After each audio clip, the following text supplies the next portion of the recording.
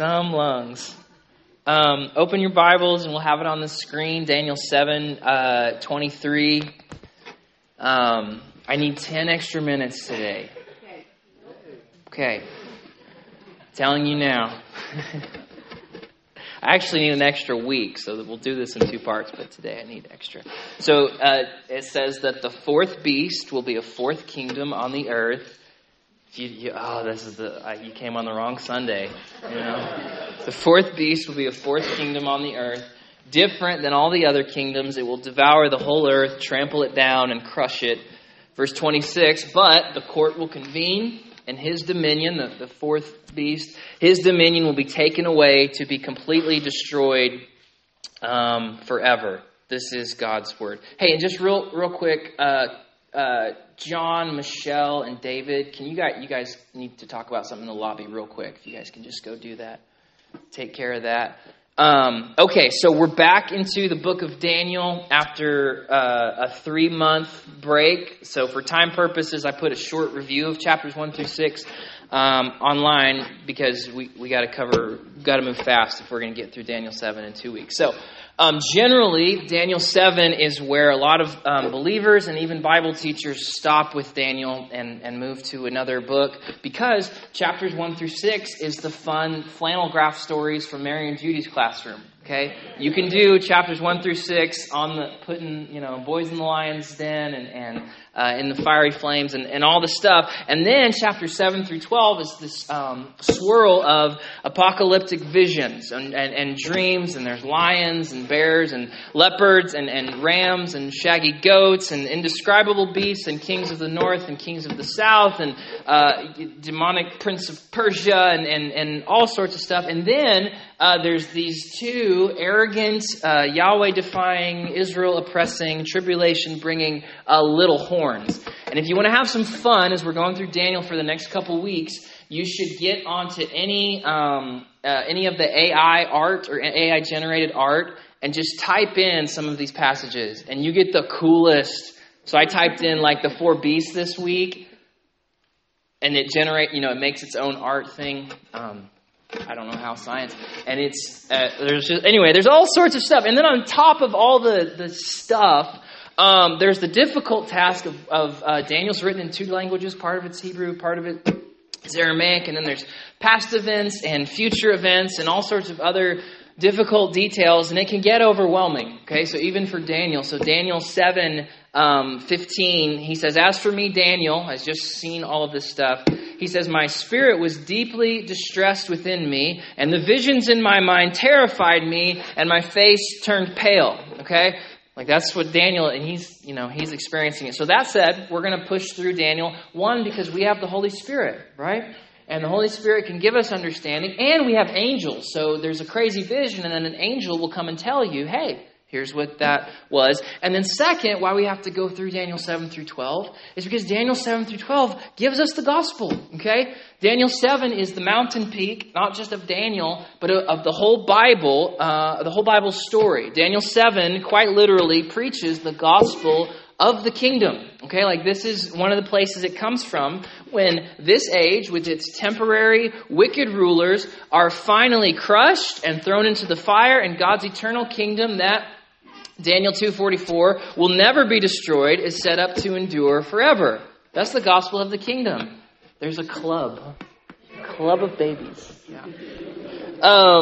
So that's Daniel 7. And then on top of the gospel of the kingdom of God covering the earth, filling the earth, Daniel 12 gives us one of the clearest resurrection passages in the whole scripture. So Daniel 12, 1 and 2, he says, "There will be a time of distress that has never such occurred since nations came into being until that time. But at that time, all the people who are found written in your book will escape, and many who sleep in the dust, who are dead," okay, "will awake, some to eternal life, and some to disgrace and eternal contempt." So Daniel 7 through 12, we get the gospel of the kingdom of God covering the earth, and we get the gospel of the resurrection of the dead, okay? So that in mind, we're going to do Daniel 7. Thanks, bro.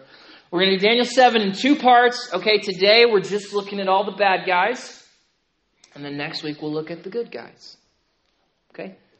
big bad beast, and then cloud riding beast slayer next week. So Daniel 7 verse 1. In the first year of King Belshazzar, who's Nebuchadnezzar's successor of Babylon, Daniel, who's about 70 years old now, he had a dream with visions in his mind as he was lying in his bed. And he said, in my vision at night, as I was watching, suddenly the four winds of heaven stirred up the great sea, and four huge or great beasts came up from the sea, each different from the other. So Daniel's dream starts out as a nightmare.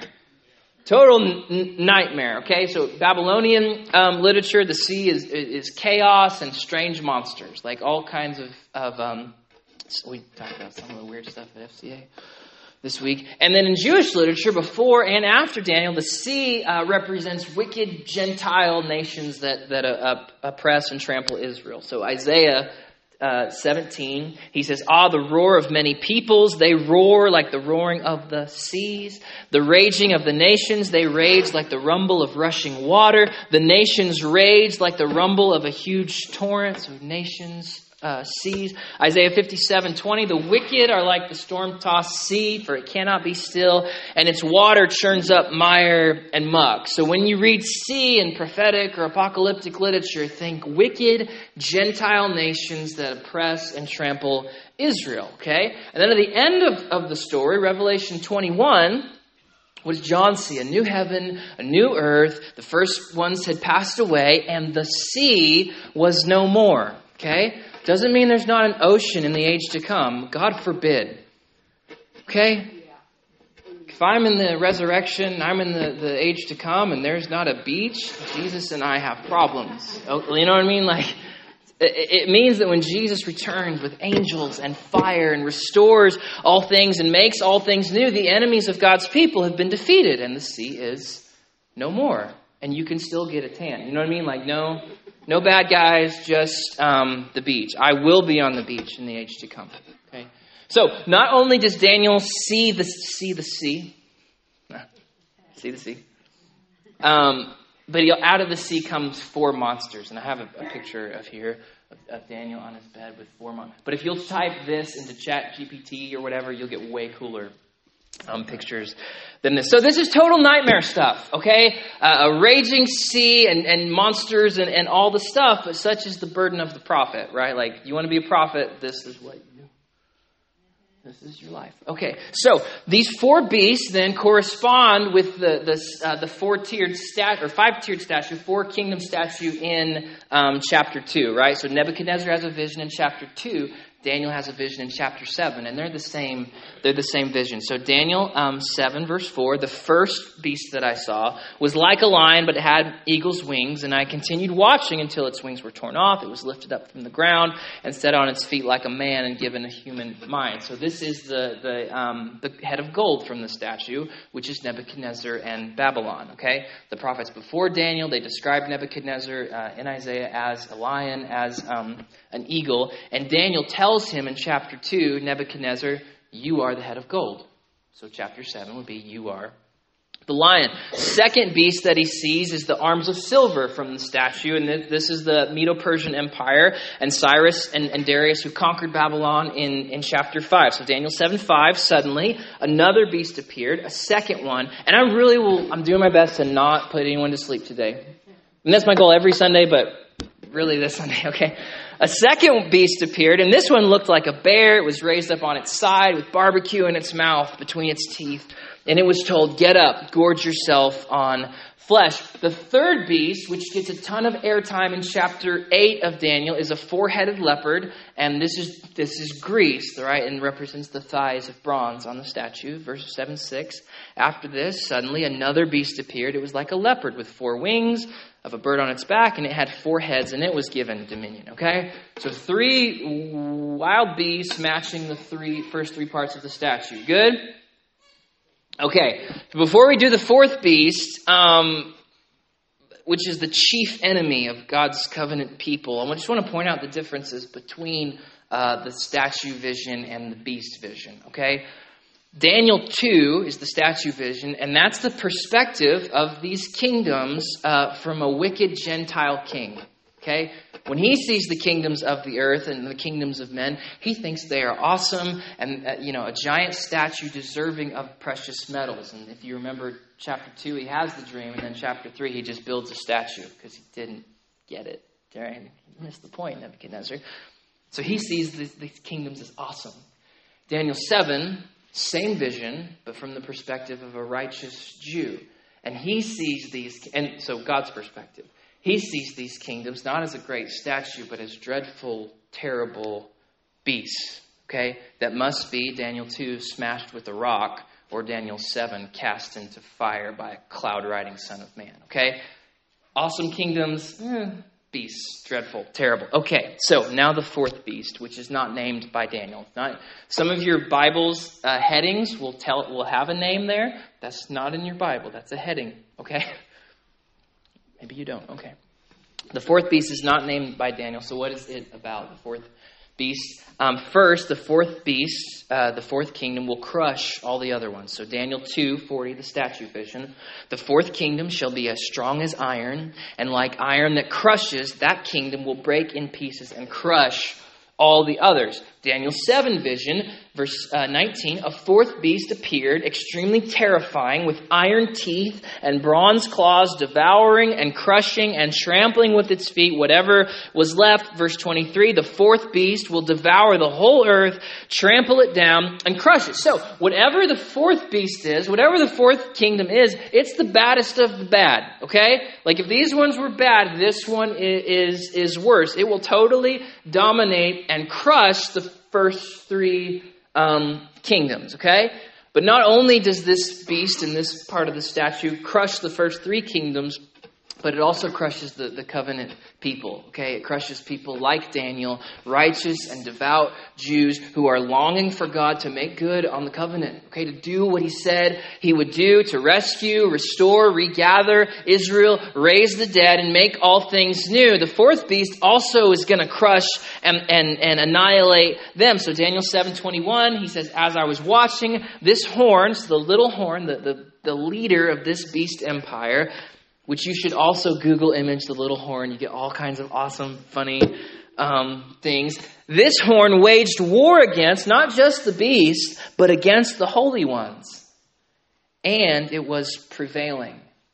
Other translations, conquering or overcoming them. Okay? This little horn is winning against the people of God. And so I just want you to make sure you have a place in your theology for this. That God would allow his holy ones to be handed over to a wicked and terrible beast. Okay? You can't declare your way out of this one. Okay? You can't look in the mirror and say your confessions and whatever and deal with this. No, the holy ones are going to be prevailed over by this fourth beast. Verse 25, he will oppress the holy ones. He will intend to change religious festivals and laws. We're going to look at this when we get to the third beast as well. And the holy ones will be handed over to him, given into his hand for time, half a time. We'll find out later that's 3.5 years. So you're Daniel. You're lying on your bed at night. You're 70 years old, right? You've been in exile. You're doing this. And then you have this vision. And he's got to be thinking, especially with this last vision of the fourth beast, he's got to be thinking like, again? Nebuchadnezzar conquered us, burned our city to the ground. Our women and children were killed. We were marched into exile. And now you're giving me a vision that says it's going to happen again. Like this would be totally... You see why his face turned pale, right? He was troubled. Israel has endured so much already. And the angel tells him and interprets to him and says, yeah, and more is on the way. Like this is not a dream. It is a nightmare. Okay? So the beast will crush the first three kingdoms. It will oppress and prevail over the holy ones, over the people of Israel. And then next, the beast, the king, is arrogant. Daniel 7, verse 8. Suddenly in this horn there were eyes, again, Google, sorry. Eyes like the eyes of a human and a mouth that was speaking arrogantly. Verse 11, I watched then because of the sound of the arrogant words. The horn was speaking. The horn that had eyes, verse 20, and a mouth that spoke arrogantly, and it looked bigger than the others. Verse 25, and he will, this little horn, this fourth kingdom, will speak words against the Most High. So he's going to trample God's people, and then he's going to lip off to the the Lord. So the fourth beast is a big bad deal. Okay, like it's very, very serious, very terrifying thing. He's brutal and violent. He hates the people of Israel. He boasts against the God of Israel. Right? Those are the first three characteristics of the fourth kingdom, of the fourth beast. Okay, but, and if Pastor Derek was here, he would say a big old but. Okay. But the most important characteristic of the fourth beast, of this final kingdom, and the one that we're going to spend all of next week on, the most important characteristic is that this wicked, violent, Jew-hating, Jewish God-hating beast is destroyed forever at the judgment. Okay? So as big and bad as he is, his end is quick. And when he is judged, when he is cast into the fire, the people who were previously oppressed and previously given over into his hand and conquered by him, when he's cast into fire, Daniel 7 says, they inherit the kingdom. They receive what's been promised to them. So these matching sets of vision of Daniel 2 and Daniel 7, they end in the same way. The final earthly kingdom is judged, and through the judgment on their enemies, the people of God are saved, receive the kingdom. In Daniel 12, God's glory shines.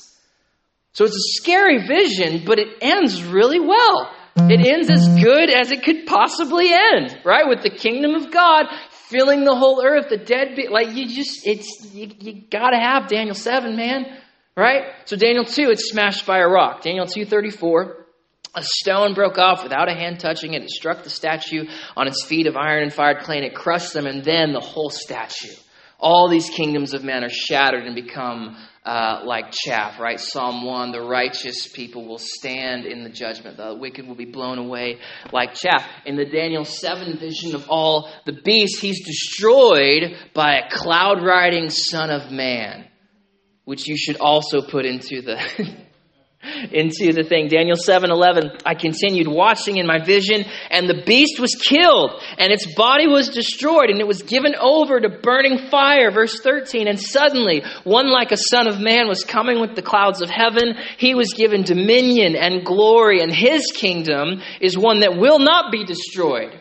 Like these four, right? Their kingdoms are destroyed. His will not. Verse 22, the Ancient of Days arrived. Judgment was given in favor of the holy ones, for the time had come. And the holy ones took possession of the kingdom. Verse 26, but the court will convene, and the little horn's dominion will be taken away to be completely destroyed forever. The kingdom, dominion, and greatness of the kingdoms under all of heaven will be given to the people, to the holy ones of the Most High. So that's the main thing you need to know today. Because I'm about to say stuff after this that you might fall asleep over. So just pay attention for 30 seconds right here. Okay?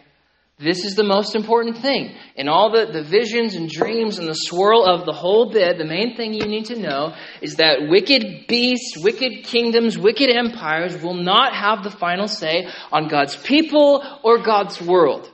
The statue is smashed, the beasts are thrown into the fire, and God's people win. That's Daniel 7. God will judge the beasts at the hands of the Son of Man, who, spoilers, Jesus, right? We'll find out later that's Jesus running around on clouds, going up and down, doing all the stuff. And those who put their trust in the cloud-riding Son of Man, even under pressure from the beasts, right? Even under persecution and hardship, who repent and walk according to his ways, will receive the coming kingdom of God and will inherit eternal life. So if questions about that, okay, how do I get on the side of the rock? How do I get on the side of the cloud rider and not on the side of the statues and the beast? Talk to a member of our church. They can tell you what it means to put your trust in Jesus, to repent of your sins, and walk on the narrow path that leads to life.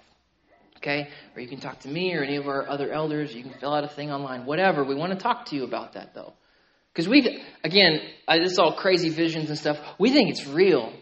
Okay? Like our church is like, we think this stuff's real. And it's really a picture of how history is going. Okay? So if you're not trusting in Jesus today, you can start today. You can turn from your sins today. The Lord will help you. We will help you. And you can inherit eternal life. Okay? All right. So, to close here, Well, not to close, but my last section here will just take longer. I'm going to do this as fast as I can. I'm going to lay some things out here that are my opinion and are not shared by all of our elders. Okay, so this is not the official position of Christian Life Church. Me and my dad have argued about this stuff a lot. Reese would be with my dad on here. I don't know where Keith and Daryl are on this stuff, but there's not agreement here among our elders. So if you're like, Josh, you're stupid, our other elders think that, so it's fine too. Okay. We love each other. We just disagree on this. Okay. So who is the fourth beast? That's the question.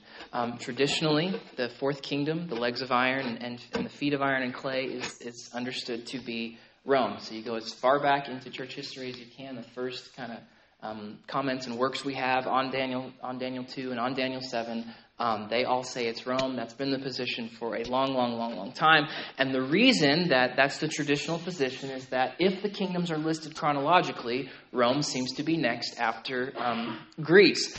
And are there any other gamers in here besides Brody and Ryan? Does anyone else play video games? You play video games? So Brody is weirdly good at history and geography from games. He played the games like, oh yeah, I dominated that empire when I was 12. Okay, kind of deal. So if you know the history, it's Babylon, Medo-Persia, Greece, and then who conquered Greece would be Rome. And though you can make Parthians and Sassanids were before, but anyway, generally it's Rome. And the reason that Rome is brought up is because of the chronology and because who was in charge of Israel during the time of Jesus' birth. Rome, right? Okay. They put Herod on the throne, all the stuff. And so the thought is that Jesus' first coming, whether his birth, his life, his death, his resurrection, his ascension, his so-called return in 70 AD to destroy Jerusalem, so-called that represents the rock, his first coming, striking the statue, or that represents him coming on the clouds in the first century. And that's the beginning of the kingdom of God, whether, that's the kingdom of God in our hearts or Christian conquest, whatever. They say, yeah, the rock strikes the statue in the first century. The Son of Man comes on the clouds in the first century, and that was Rome at the time, okay? So I used to hold that view. I no longer do, and the reason is I think there's another empire that better fits Daniel's criteria. So we have some maps coming up. So the first criteria for the fourth kingdom is that it crushes the first three, right? It, like teeth of iron, crush, devour, trample all of them. And so an easy way to do this is to look at maps. So let's look at a map of Babylonian Empire. There it is. So Babylon is the black dot, and then its empire is the gray area there. All right. The next empire is Medo-Persia. So Medo-Persia is bigger, right? They covered more, but there's still the black dot of Babylon. The next empire is Greece, which we'll look at in chapter 8 of Daniel. Bigger. Okay, so the next empire in the traditional interpretation is Rome. So can we see Rome? Doesn't even touch Babylon. Who had the dream in Daniel 2? Nebuchadnezzar, the king of Babylon. Did Rome crush Babylon? Geographically? No. Okay. Well, what about another empire that came later? Oh, that's the Islamic Caliphate. And it pretty well crushed the first three and then some, okay? Again, these are my opinions. The main thing I want you to know is that God's people win. This is just for fun, okay? All right. So if we're talking crushing-wise geography, Rome doesn't work. Islam works. Okay, next, the fourth beast crushes, we could say crushes culturally. If Rome didn't conquer them geographically, what about culturally? Okay, well, not really. Unless you were rebellious, okay, which people were and found out. Maximus Decimus Meridius, you found out. Rome was generally tolerant, okay? If Rome conquered you and you didn't fight back too much, they didn't destroy your culture. They didn't change your language. They generally didn't persecute you for your religion, okay? If Rome conquered you, you got better roads, better plumbing, better health care, and you weren't at war anymore, right? Because the Pax Romana, the peace of Rome. So if Rome conquered you and you could deal with it, things got better. When Rome conquered Greece, did Rome remove all of Greece's gods? But you also, Lindley's been reading the Percy Jackson, right? No, they didn't. They changed their names, but you can keep worshiping them. When Rome's in power over Jerusalem, are the Jews not allowed to go to the temple and do their sacrifices 3 times a day and gather and hear the scripture? No, as long as they're not fighting or starting a rebellion with some rabble-rousing about this new Messiah, as long as you're not doing that, Rome's generally tolerant and peaceful, okay? You know what empire crushes everything culturally? Religion, language, everything? Islam. It's in the name, so submission, okay? Islam is not every Muslim, you know what I'm saying? I'm not saying that. If you have a Muslim neighbor or whatever, I'm sure they're not bloodthirsty murderers. That's not, you know what I mean? But in their writing, in their religion, this is clear. Islam is a scorched earth empire that Daniel 7:19 is extremely terrifying, with iron feet, bronze claws, devouring, crushing, trampling of whatever was left. Okay, and so further, as far as crushing culturally and religiously and all this stuff, and not to be a prisoner of the moment, right? I don't want to do theology and Bible study based on the newspaper. I want the Bible to lead us, but today, we're 120 days removed, ish, from a flat-out jihad in Israel. Okay, 120 days ago, this happened. They went into Israel. They murdered over 1,200 people. They tortured more. They beheaded them on video, in the name of their God, in the name of their religion. And then you think, well, that's just a minority thing. And then the largest cities on planet Earth, okay? London, New York City, Dallas, LA had massive gatherings to call for the genocide of the Jewish people. In 2020, this is not 1930, 40 Nazi Germany. This is 2023. And people are gathering in the streets saying from the river to from the river to the sea, which means the total annihilation and submission of the Jewish people. So it's not beyond the pale to say that, hey, maybe this empire here is this one.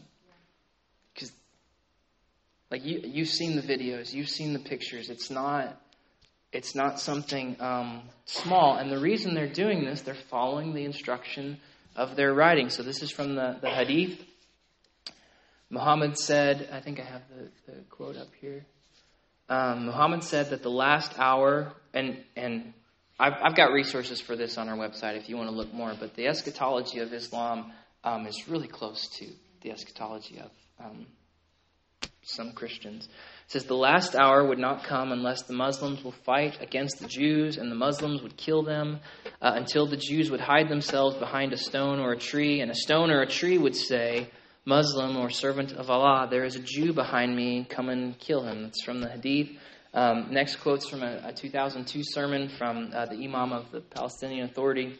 You can watch this on video. It's pretty chilling.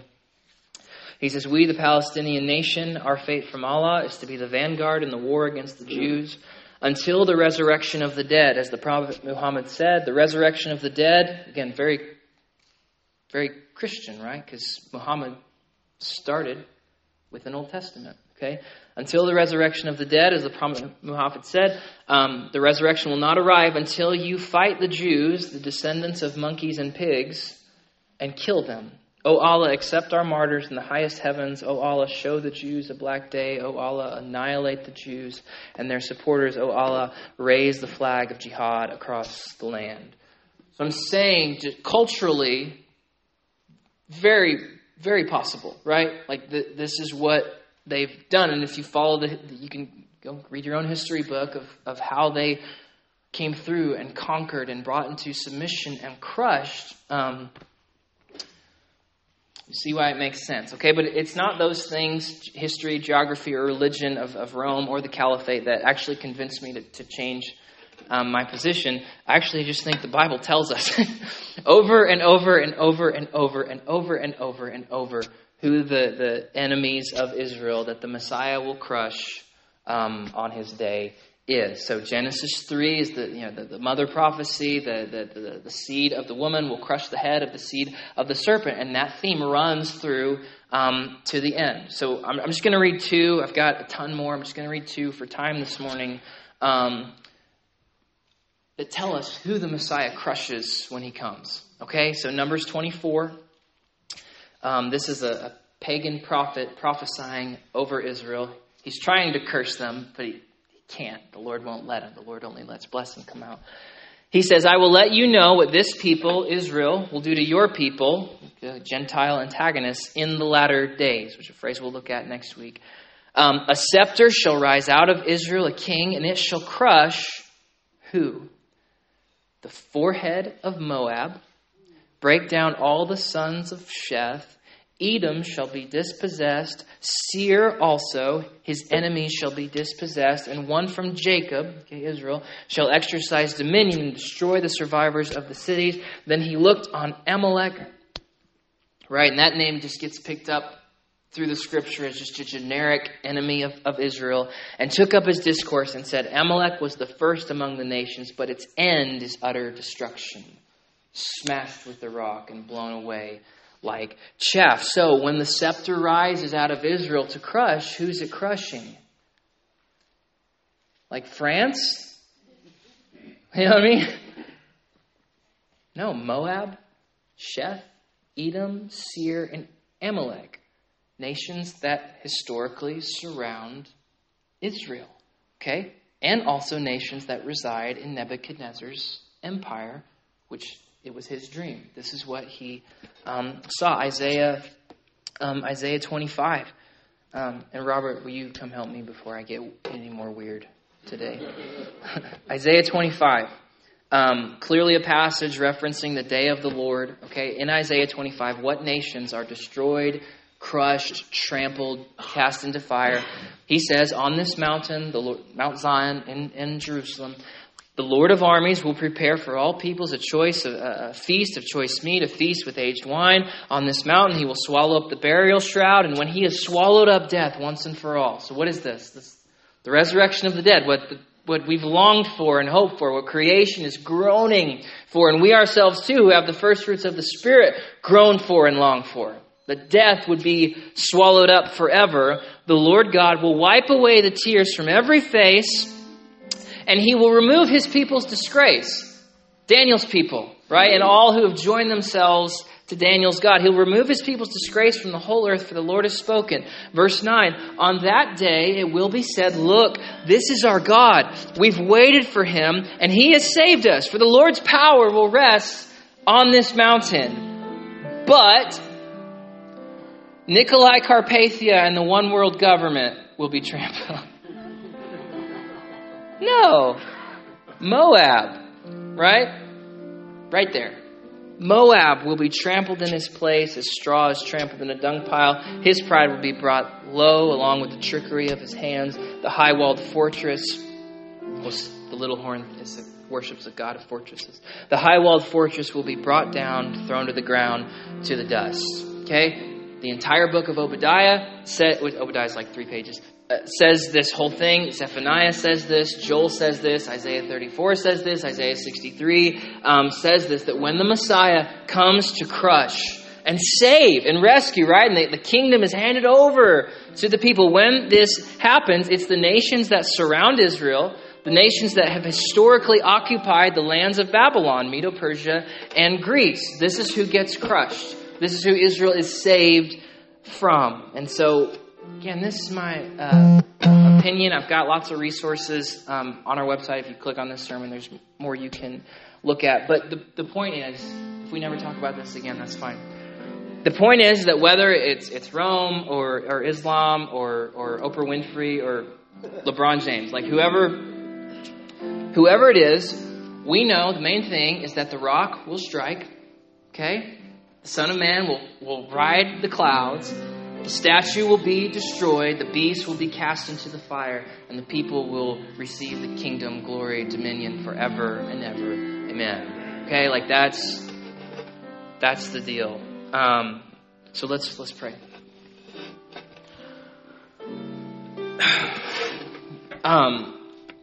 God, we ask you, Philippians 1, that we would have, we would grow we would abound in love towards one another, and we would grow in knowledge and discernment. So if I'm totally in left field here, bring correction. We want to know truth and love truth and be truthful. And God, I ask that you would give us confidence in you, confidence that the statue will be destroyed. It will blow away like chaff, but the righteous will stand. And we thank you, God, that the beast's destruction is certain. He will be cast into the fire. And the people, the saints of the Most High, will receive the promised inheritance. They will shine like the sun in the kingdom of their Father. Make it real for us, not just words. In the name of Jesus, everyone said, amen. So we're going to come to the Lord's table today, which points us to the cross, the only means by which we can inherit the kingdom, okay? No inheriting the kingdom without putting our trust in the cross, repenting of our sins. So I'm going to invite the servers to come, and we'll pass that out, and then I'll give instruction.